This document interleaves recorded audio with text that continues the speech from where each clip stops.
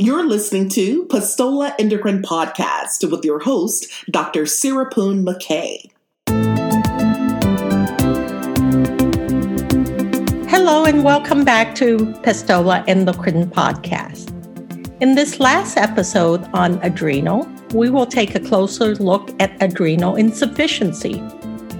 We will be discussing clinical symptoms, physical exam findings, as well as common laboratory findings and more. Joining me to discuss adrenal insufficiency is our guest expert, Dr. Sophie Ebenezer.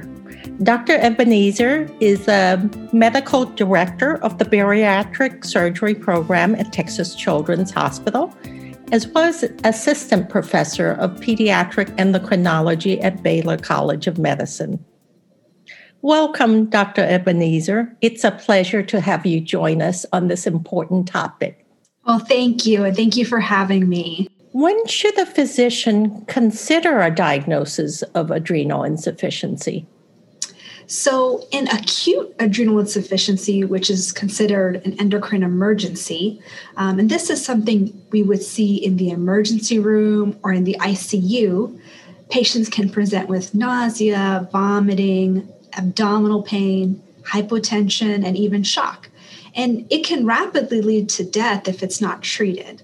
So in regards to the hypotension, if you have a patient that's not responding to pressors, this would be suggestive of adrenal insufficiency. Lab findings may include hyponatremia, hyperkalemia, hypoglycemia. And in children, if there's been a setting of fasting or fevers, infections, nausea and vomiting, that hypoglycemia can be severe. And so when you're in this emergent setting, things to do right away is to treat with fluid boluses, as well as dextrose-containing fluids.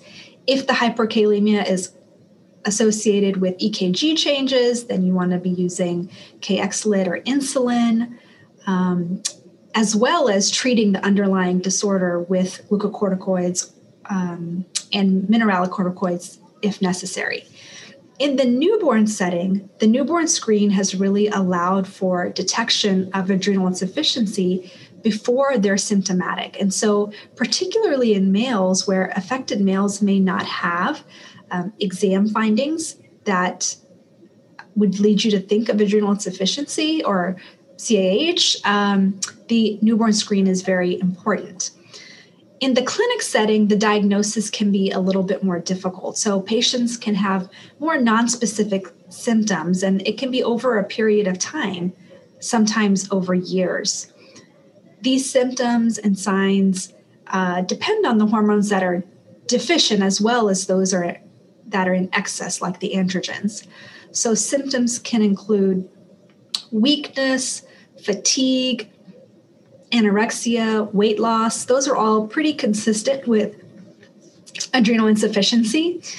Other clinical features can include hyperpigmentation, GI disturbances, salt cravings. And in children, looking at the growth chart is really important because there can be growth failure. In terms of the weight, if there is unexplained weight loss, then adrenal insufficiency should definitely be on the differential. So if there's androgen excess, so as in an infant with congenital adrenal hyperplasia, in a baby girl, you can see variable degrees of posterior fusion of the labia, hypertrophy of the clitoris. In the male infant, those adrenal androgens are not going to have an effect on the external genitalia. For older kids, so later in life, that hypersecretion of androgens can cause the early appearance of pubic hair, followed by axillary hair, acne, voice deepening. The elevated androgens in infancy and early childhood can lead to rapid skeletal maturation and will result in short stature as an adult if it is untreated or inadequately treated. Tell us how we would differentiate between central and primary adrenal insufficiency. Yes. So primary adrenal insufficiency results from either destruction or dysfunction of the adrenal cortex.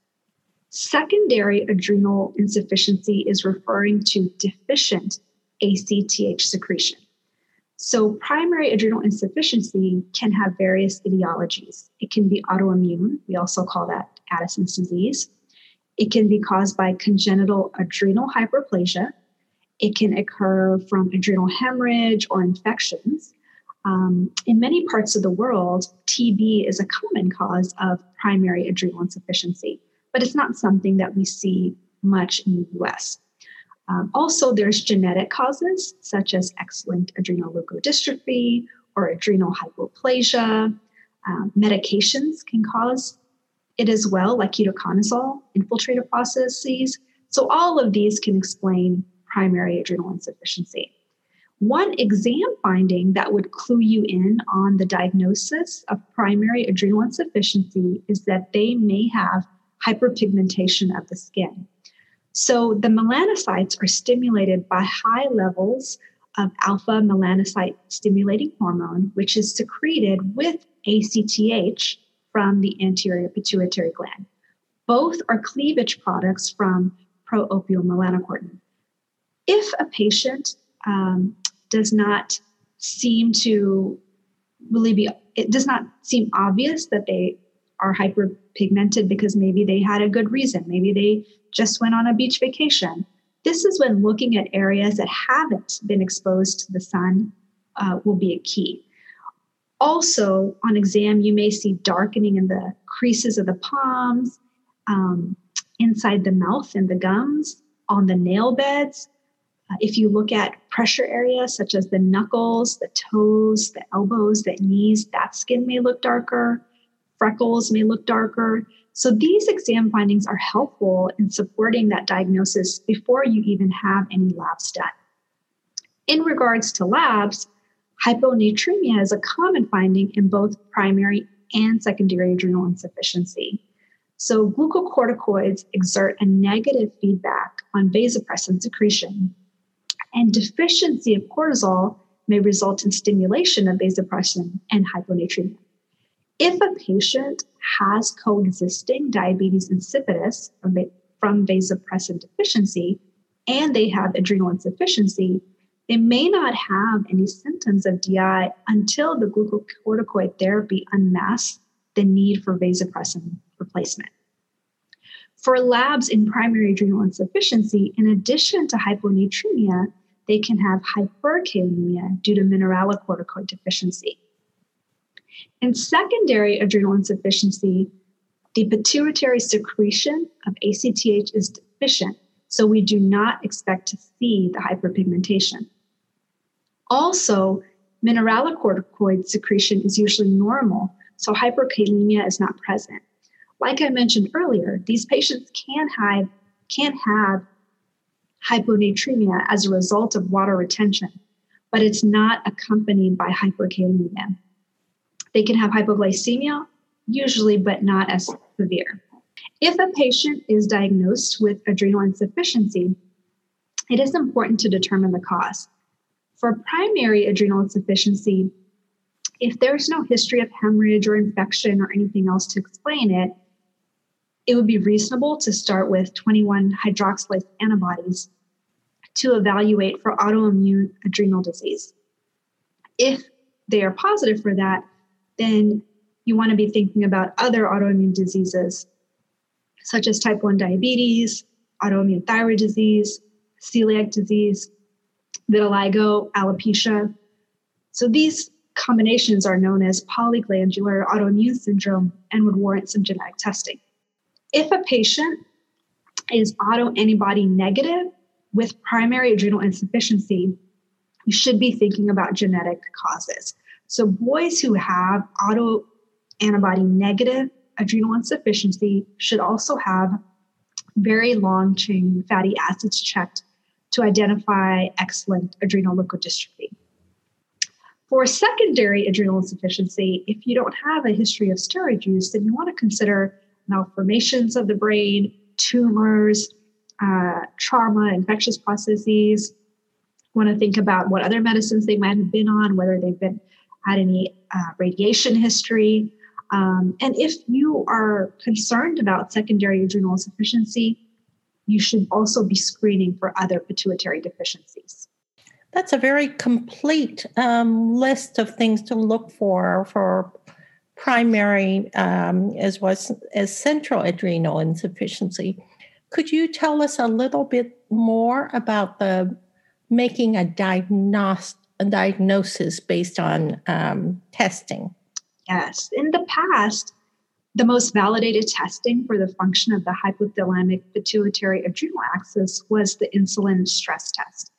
If there was an intact HPA axis, the hypoglycemia would cause ACTH and growth hormone release from the pituitary and a subsequent cortisol release from the adrenal glands. This test would really test the functioning of the entire HPA axis. The hypothalamus, pituitary, and adrenal glands need to function appropriately in order to have a normal cortisol response. But this test means that we would be subjecting our patients to hypoglycemia, so it's not really viewed as safe to perform. And so now we do an ACTH stimulation test to help us diagnose adrenal insufficiency. Various institutions may use different protocols in practice with regards to whether the drug is administered IV or IM, the duration of the test, the dose of cosyntropin given. In general, the standard dose ACTH stimulation test refers to when 250 micrograms of cosyntropin is administered as an IV bolus. We do use a smaller dose of cosyntropin in a small infant. We use the 125 micrograms instead, but everyone else gets the higher dose. Cortisol levels are checked at time 0 before cosyntropin is administered, and then 30 minutes after, and then 60 minutes after. Traditionally, a peak cortisol less than 18 is suggestive of adrenal insufficiency. In practice, we use this test more when we suspect primary adrenal insufficiency. Some also refer the standard dose ACTH stimulation test as a high dose test. In the low dose ACTH stimulation test, a more physiologic dose, and that's going to be 1 microgram of cosyntropin, is given. The cortisol response to 1 microgram of cosyntropin correlates better with the cortisol response in an insulin-induced hypoglycemia in patients with chronic secondary adrenal insufficiency. So we generally use this low-dose test if we are more concerned about secondary adrenal insufficiency. The traditional cutoff is a cortisol of less than 18 as suggestive of adrenal insufficiency. There's some debate as to what that cutoff value should be for the stimulated cortisol level. There is a study that proposed a lower cutoff of 14.5 because it would reduce the number of false positive results. Whatever the case is, probably the most important thing to remember when doing this test is it's a small volume of cosyntropin that's being administered. So the technique in which it's administered is important. It should be given through an IV port with minimal tubing. If a patient is diagnosed with adrenal insufficiency, a plasma ACTH level can help differentiate between primary and secondary also. In patients with primary adrenal insufficiency, the ACTH level would be very high. In patients with secondary adrenal insufficiency, the ACTH would be inappropriately normal or low. So the ACTH level is really quite valuable in the workup. It is consistently elevated in primary AI. Even early in the course of adrenal insufficiency, it's elevated, even before there's a significant reduction in the basal cortisol or in its response to a stimulation test. One thing to remember when ordering this is that it can be elevated during the recovery of the HPA axis from secondary adrenal insufficiency, so we should be mindful in interpreting it. And, one of our challenges in pediatrics is we have to account for a growing child. Could you address in pediatrics how we would dose the treatment as the child grows? The aim of therapy is to give replacement doses of hydrocortisone to mimic the body's normal cortisol secretion.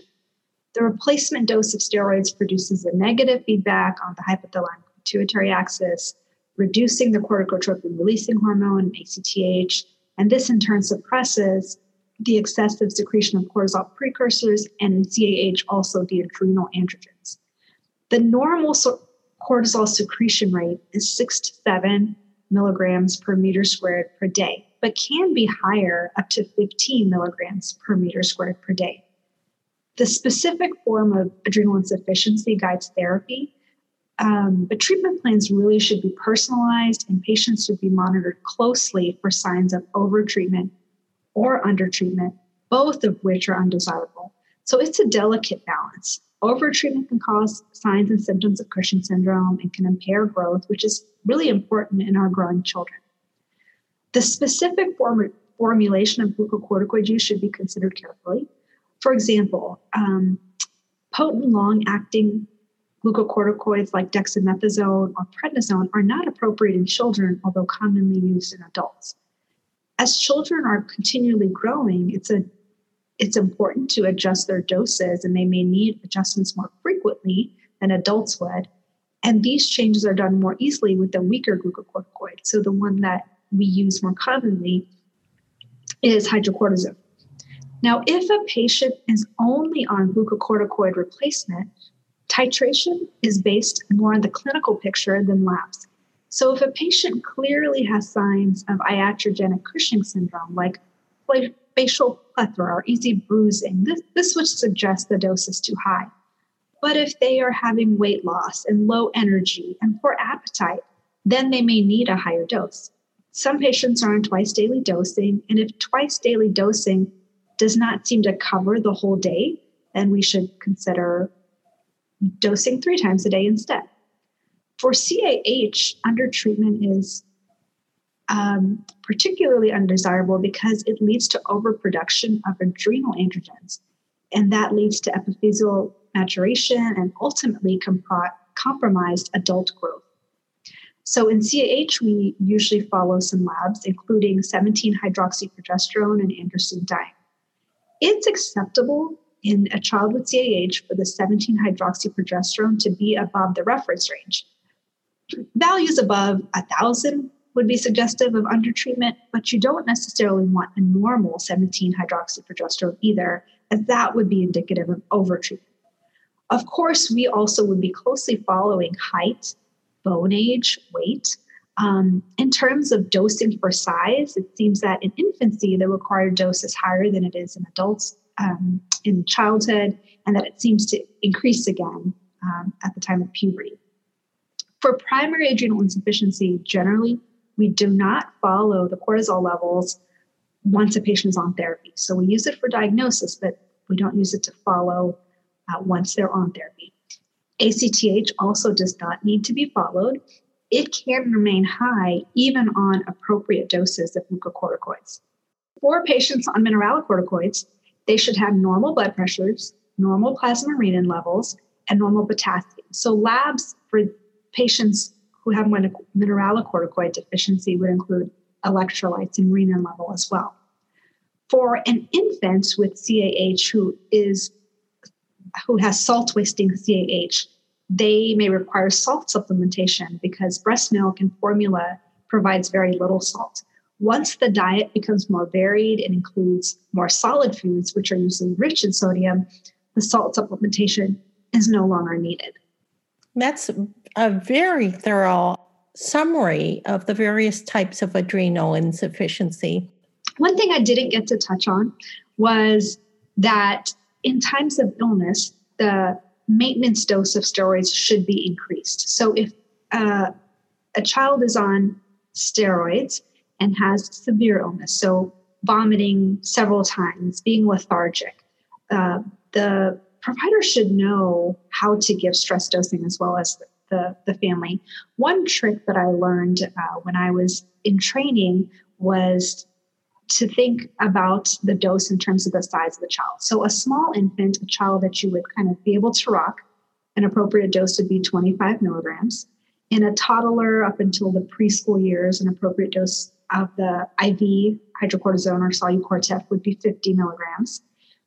A school-age child would be 75 milligrams, and a child whose adult size essentially would be 100 milligrams. And so this trick may be helpful if you're in an ER setting or in your setting where you don't exactly have their weight and height and are able to calculate what an exact dose should be. That's a very useful tip. Thank you, Dr. Ebenezer, for joining us for such a thorough and insightful discussion on adrenal insufficiency. You're listening to Pistola Endocrine Podcast. Pistola, pediatric endocrinologists of Texas, Oklahoma, Louisiana, and Arkansas. For more information about Pistola, please visit pistola.org.